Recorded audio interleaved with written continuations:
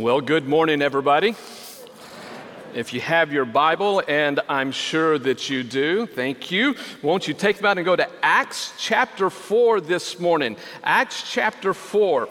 I was originally planning to be in Acts chapter 5 today to talk about Ananias and Sapphira, but I thought that would be a good topic to preach on Mother's Day. Amen?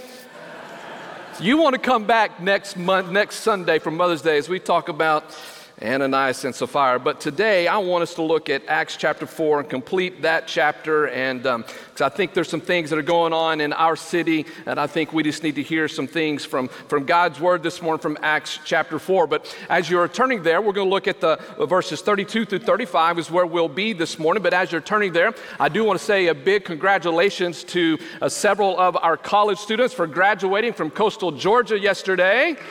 Yes.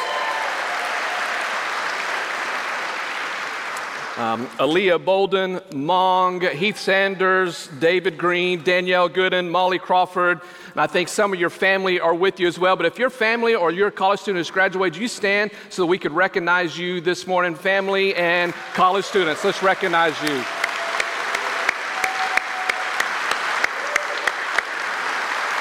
Amen. Thank y'all. Thank you, families, for being here today. I appreciate that. And college students, I pray that your time here at Brunswick, at First Baptist Church here in Brunswick in our college ministry, I pray that it'll be a spiritual marker in your life. That this will be a place, a time that you can remember. We heard God's word, we grew in community, and my prayer is that you'll make a difference for the Lord Jesus Christ. Amen. That's my prayer. And so family of these college students, thank you so much for being here. And we thank you for allowing our church to invest in them. We greatly appreciate that. Also, I want to say a big thank you to last week's guest preacher, Ray Sullivan. Ray, the discipleship catalyst of the Georgia Baptist Mission Board and a good friend of mine. And many of you commented to me of how wonderful he did, great preaching. As a matter of fact, I got a little too many comments on how great his preaching was. Just not so much next time, okay? I called Ray this week. I said, Ray, I really do appreciate you preaching while I was gone. Several of my people texted me and posted on social media how that was the best sermon they ever heard. And so I said, Ray, you're never coming back, my friend. I'm totally teasing, but he did a phenomenal job. And so I'm so thankful that the Holy Spirit moved in the lives of our people last week. And I'm thankful. You know what? This is what God's Word does. When you're faithful to God's Word, it opens up the movement of the Holy Spirit. Amen?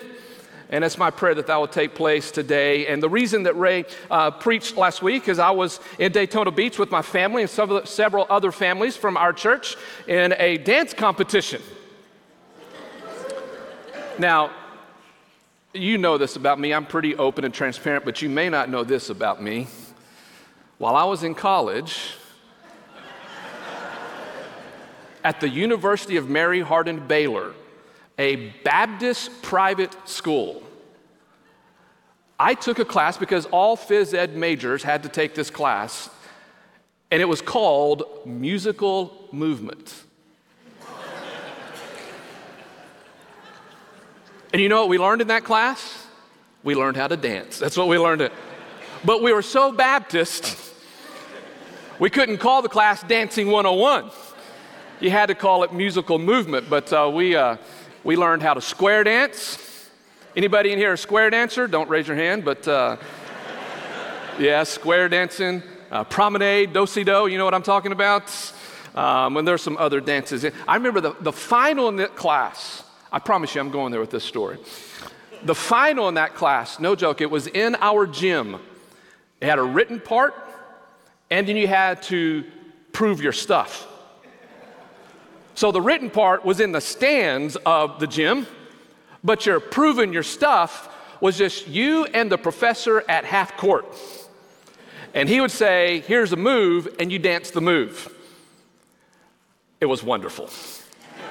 And I will tell you this, I am not a dancer, and I'm thankful that my daughters are dancers. You know, I've had a lot of people say, Pastor, man, how do you do this? Dancing, going to all these dance competitions. And my simple response is, well, if my daughters were if we had sons and they played baseball, guess where I would be? If they played basketball, guess where I'd be? You know why? Because that's what parents do. You invest in your children, and you love them, and you learn how to appreciate dance. Amen, dads? You learn to appreciate dance. And over the years, I'll be honest with you, I have learned to appreciate dance, because in dance, there are some movements that are graceful, that are beautiful.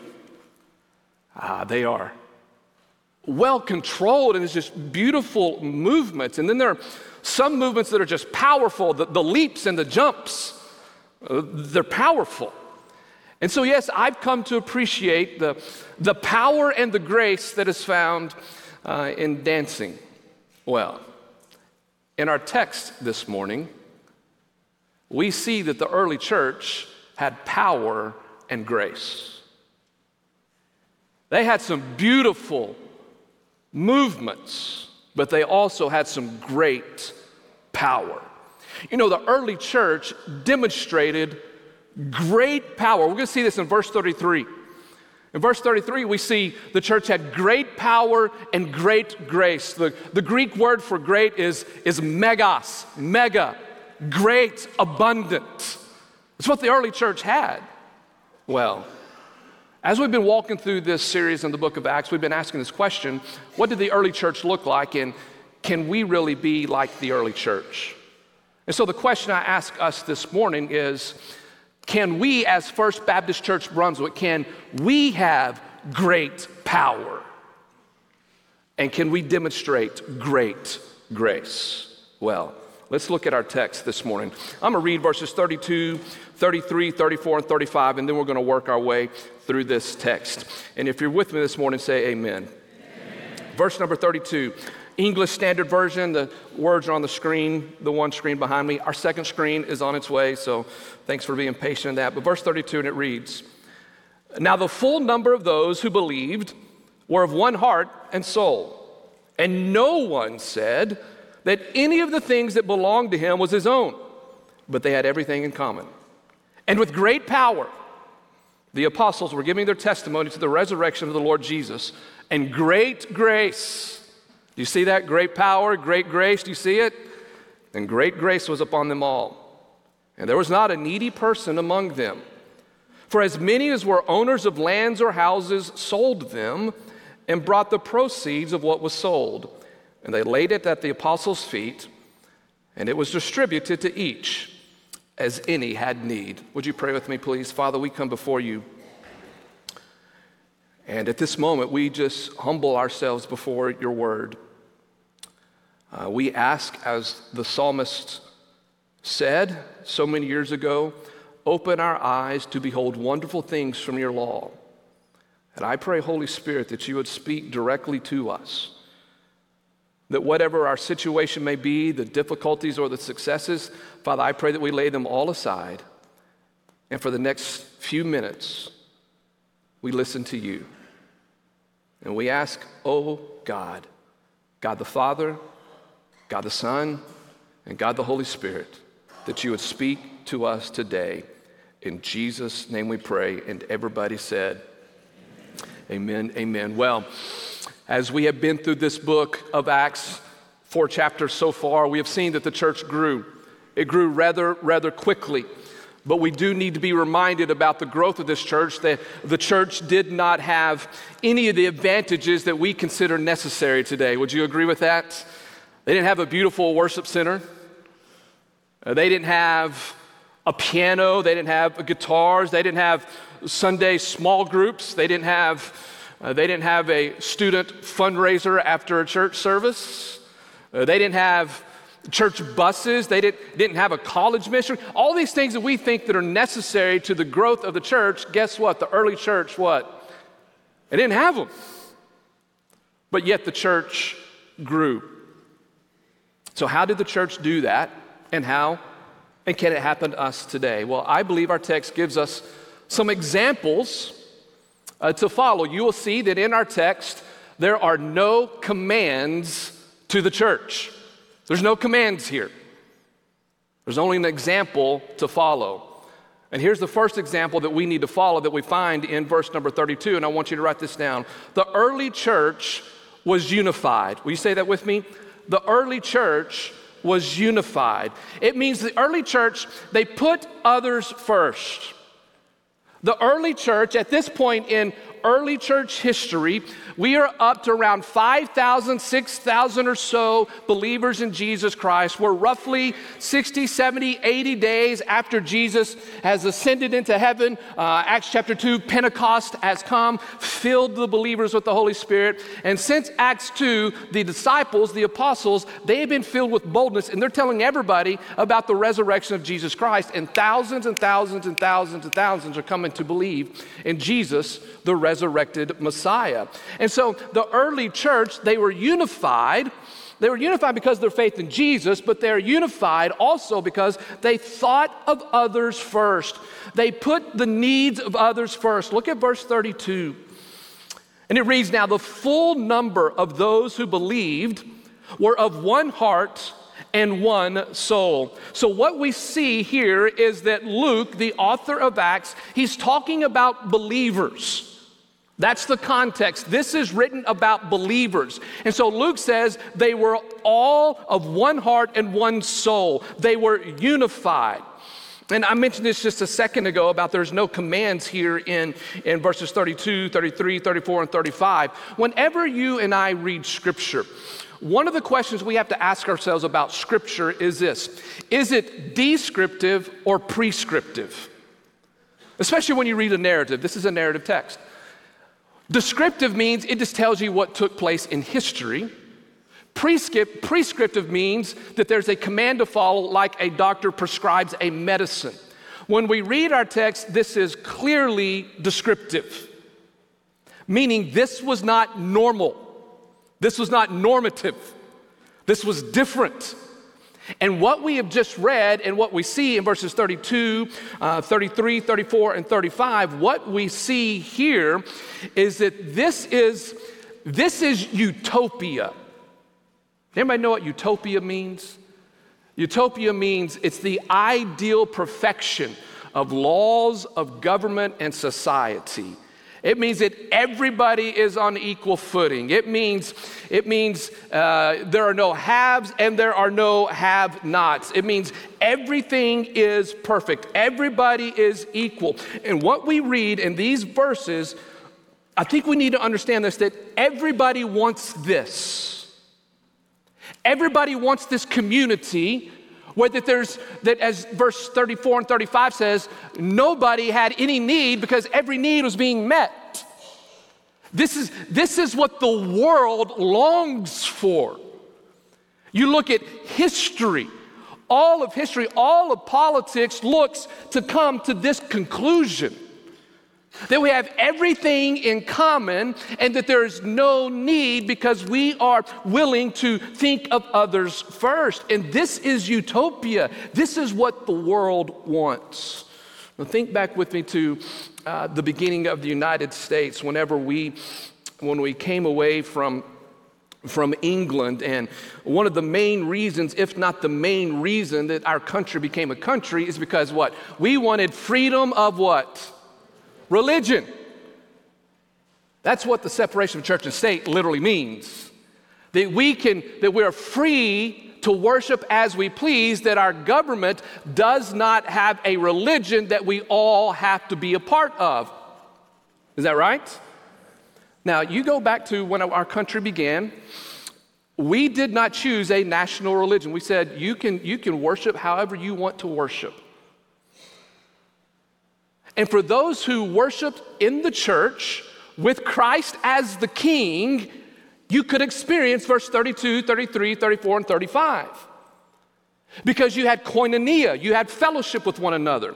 But for those who chose not to be a part of a church, the Greek word ekklesia, which means called out ones, which means you are different from the world, you're different from the society because you are a follower of Jesus Christ. If you chose not to be a part of the church, then you were lacking something in your life. You were lacking that connection with other people. You tracking with me? And so what our country did very early on was this. Those who did not join a church or be a part of a church, they began to develop other civic organizations. Have you ever heard of Rotary Club? Anybody ever heard of the Exchange Club? Anybody heard of the Grand Poombas? Fred Flintstone and the Loyal Order of the Water Buffaloes? Are you tracking with me this morning? And so early on in our country, if you chose not to be a part of a church, you are missing something, because something inside of you says, I want what I just read here. I want to be a place, the old TV sitcom Cheers, where everybody what? Where everybody knows my name. See, God created that within us, that we have one heart and we have one soul. And so when our country began to stay away from church, stay away from Christ, then other things had to be developed in order to try to fulfill this. But here's the problem with those organizations. Christ is not the head. And what you find in a world that turns away from Christ and that rejects the church, here's what the world does. The world wants the fruit of Christ's kingdom, but they do not want his kingship. Are we not there today? We want this. Our society wants this. But they don't want Jesus. And if you don't have Jesus, guess what? You're not going to get what we just read. Are you with me this morning? So, the early church was unified. They came together because they believed in the resurrection of Jesus Christ, and they looked at others first. And they knew that they had to take care of each other. Now, why did they have to take care of each other? Because they're already being persecuted. They're already being arrested. Their leader has already been arrested. He was killed. Praise God, he came to life. But Jesus had told the disciples these words. He said, what they did to me, they're going to do to you. Therefore, you need to stick with one another. And one of the reasons why I believe that the early church had great power is because they were unified. One heart and one soul. The psalmist said this in Psalm 133:11. The psalmist said this, how good and pleasant it is when God's people live together in unity. Would you agree with that? I mean, how wonderful it is. How wonderful it is when God's people live together, eat together, enjoy one another, when all things are in unity. Church, know this, God places a high priority on unity. God can bless a church that doesn't have great facilities. God can bless the church that doesn't have great leadership. Don't say a word right there at that moment. But what God will not do is will not bless a church that does not have unity. And I believe that one of the reasons over the past 9 years why our church has grown is because we have a harmonious spirit. Amen? We have a great spirit. We are unified, and this is something that God honors and that God glorifies. Anybody ever remember the most popular TV commercial in history around some of you want to remember this, around 1968, 69, 70? Anybody know? Here, let me show you. I'd like to buy the world a home and furnish it with love. Grow apple trees and honey bees and snow white turtle doves. I like to teach the world to sing with me. Perfect harmony, perfect harmony. I like to buy the world a coat and keep it company. Who would like to drink a Coke right now? Yeah. I don't know if they're serving that over there in the student fundraiser. I don't know, but this is what the world longs for. That's what the world longs for. And Coke understood that. And now Coke is in, I would guess, every nation in the world, right?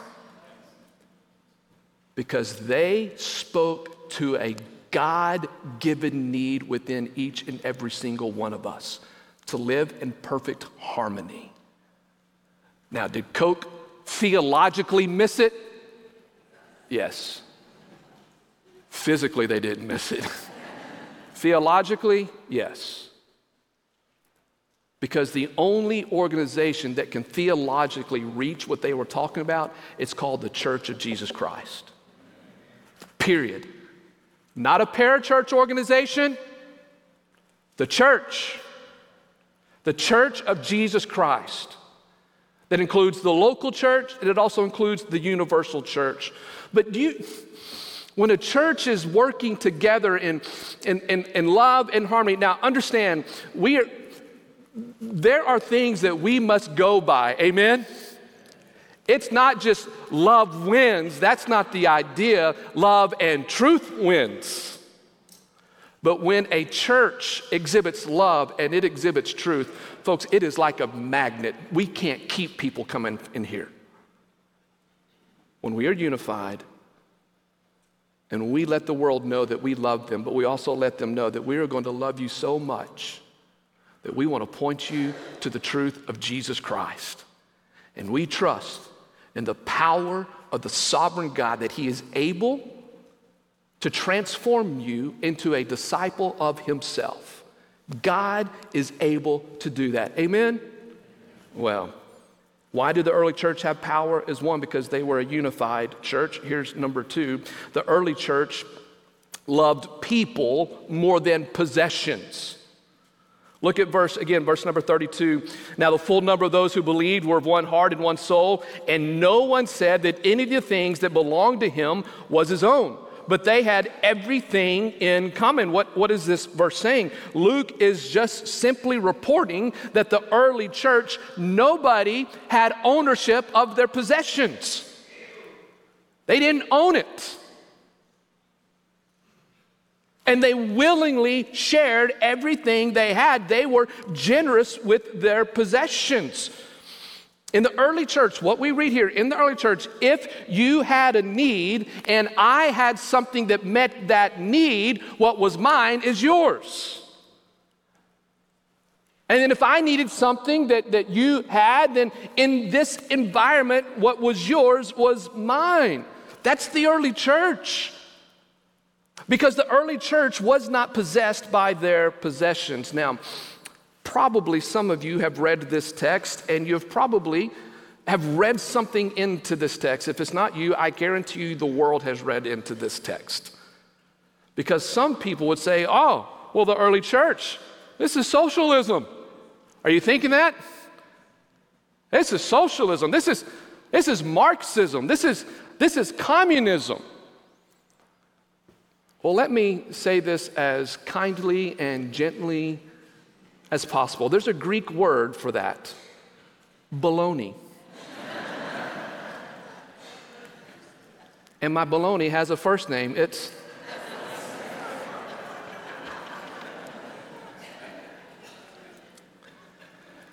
the reason this is not communism, socialism, Marxism.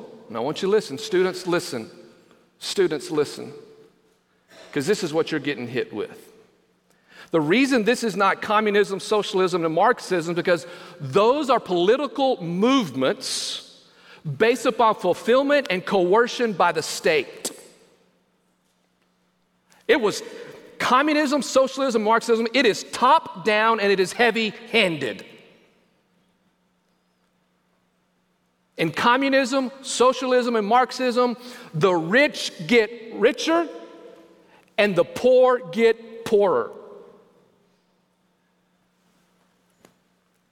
And in those movements, Marxism, socialism, communism, those political movements are devoid of an ethical and moral just God. This is not communism, socialism, nor is it Marxism. Then what is it? It's Jesus. It is the lives of people whose hearts have been changed by the resurrection of Jesus Christ, whom Jesus said, you need to love the Lord your God with all your heart, with all your soul, with all your strength, and then love your neighbor what? As yourself. And here we see this. The early church did these things because they had to, not because they had to. Does that make sense? They saw a need and they met the need.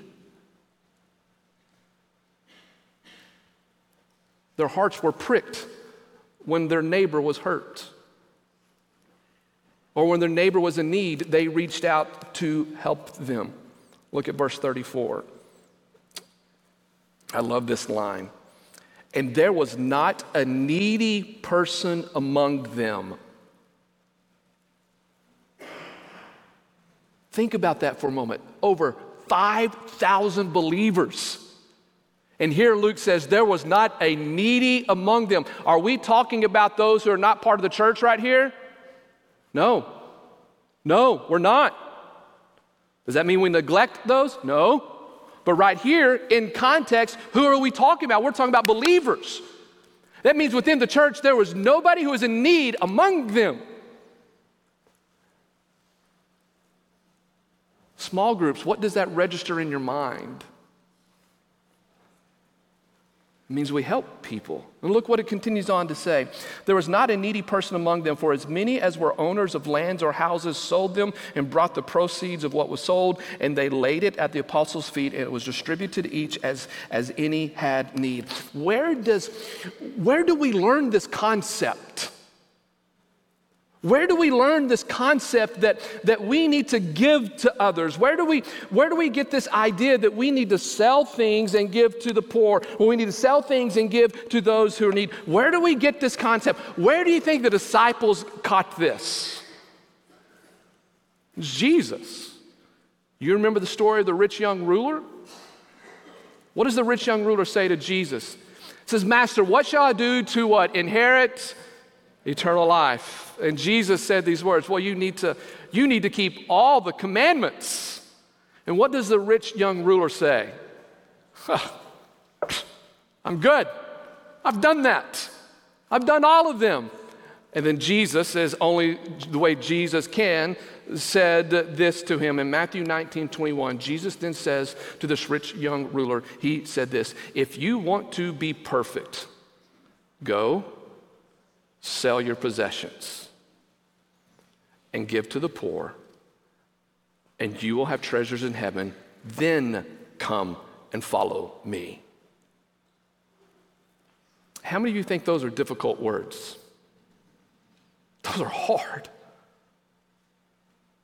Those are hard words, but the disciples are around Jesus when he tells the rich young ruler that he needs to go sell his possessions and give to the poor. Now, here's what I know. If you look in Matthew 19:21, there are 5 verbs in there. Go, sell, give, and come, follow. It is real easy for us on the last 2, come and follow. We want those.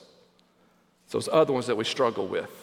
Go, sell, and give to the poor. And I think one of the reasons we struggle with this is because, let me ask you this question. Can our possessions possess us?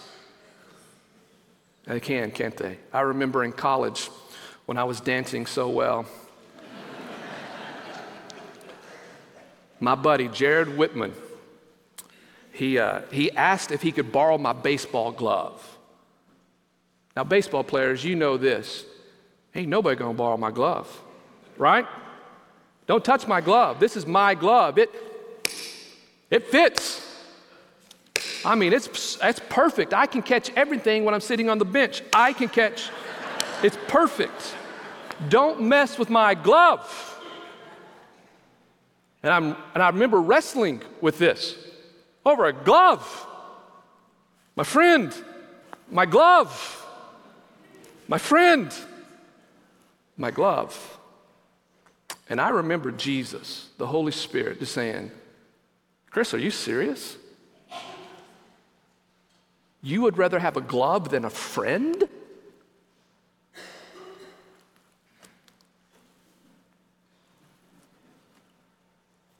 Right? To this day, I have no idea where my glove is. That sorry dog lost my glove. And he bought me a new one, and it's horrible. But I had to learn a lesson.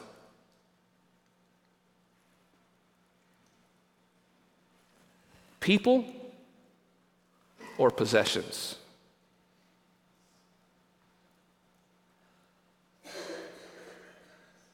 I think I can say very confidently and boldly this morning that many of us are in that same situation, where we have possessions that possess us. And we see people who are in need, and we have plenty.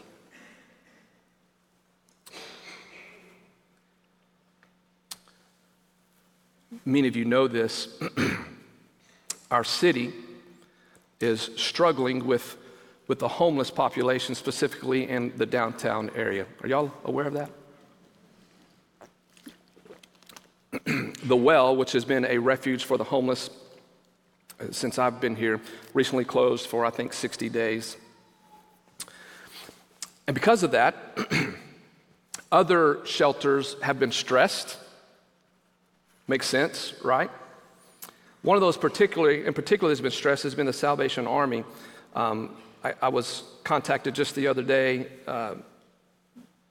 through the news. I think Josh had mentioned this to me. Then I talked to a city leader about the Salvation Army. A Salvation Army is in need of some food. They need help. I would like for us to do a one-day canned food drive next Sunday to help them out. Okay? I'll give you more details when that comes. That's all I know. But here's what I know. Whatever our opinion is of the homeless and the situation, here's what I know. Scripture says, you take care of them. Are you with me?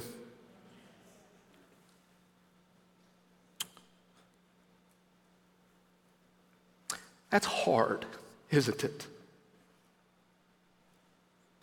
That's hard, but that's our Christian ethic.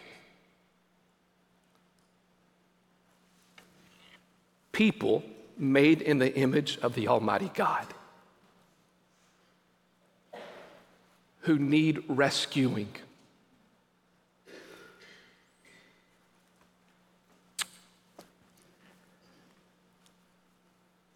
God has so blessed each and every single one of us.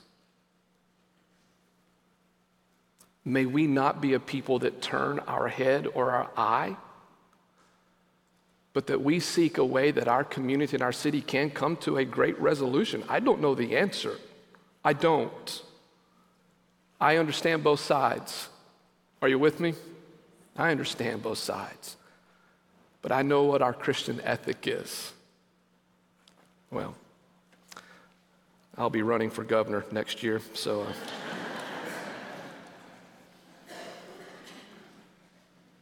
So the early church, we're going to close here in just a few minutes. The early church was unified. The early church loved people more than possession. And here's number 3. The world will respond when our message is accompanied by visible love. I want you to look at verse 33 again. And with great power, the apostles were giving their testimony to the resurrection of the Lord Jesus, and great grace was upon them all. Verse 34, there was not a needy person among them. What our text says to us is that the church experienced great power and great grace, great power in witnessing to the resurrection of Jesus Christ, great grace, meaning the people of the day looked favorably upon the church. All these things were occurring. Why? Because the church was unified and because they loved people more than their possessions.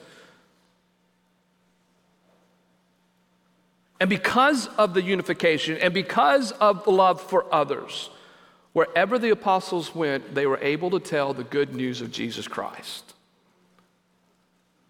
And they did it with great power. In the early days of Billy Graham's ministry, he went to a conference or set up a revival up in Pennsylvania. But this was early on in his ministry, and so he was learning some things. But at this revival, this particular one, there was a lot of dissension among the leaders of that revival. Billy Graham goes ahead and he does the revival, but it was one of the, we'll call it a failure, but one of the poorest turnouts of salvations. And Billy Graham later in his life said this was directly related to a lack of unification and lack of love for people. And for that moment on, he said, whenever I go, I want things to be unified. Church, here's what I know, is that when we love each other in a visible way, the world will take notice and they will want to know what we have that they don't have.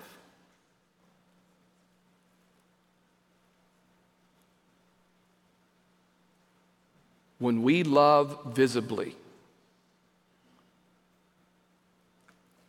the world will take notice. And today the world hears a lot of angriness from the church. And I understand what the church is saying. The church is speaking the truth, most of them. Are you tracking with me? But can I tell you something? This may save a marriage right here. Tone matters. Did I just save any marriages here today? But isn't that true? Tone matters.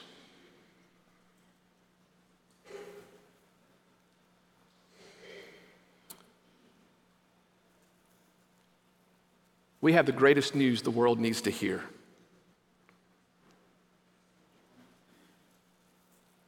Let's love them and point them to the truth.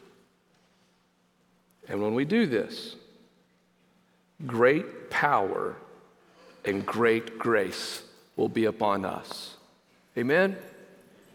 Let's pray.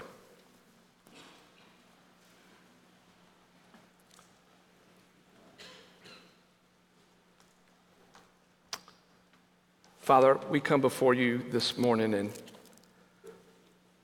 Lord, this is not an easy topic.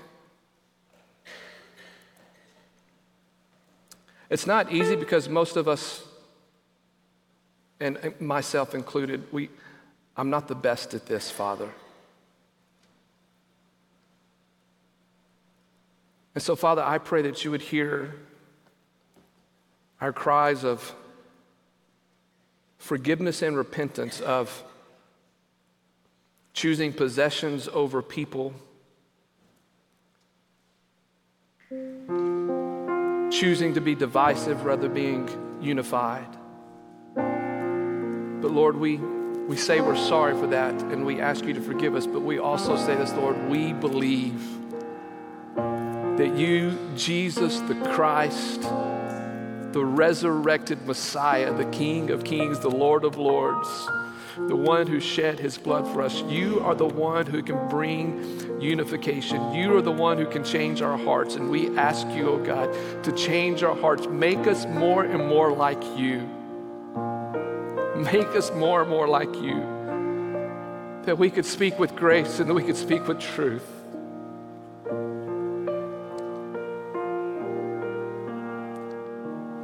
Oh, Father, let us be a people, or let our church be a church that continues to knock holes in the darkness here in this area.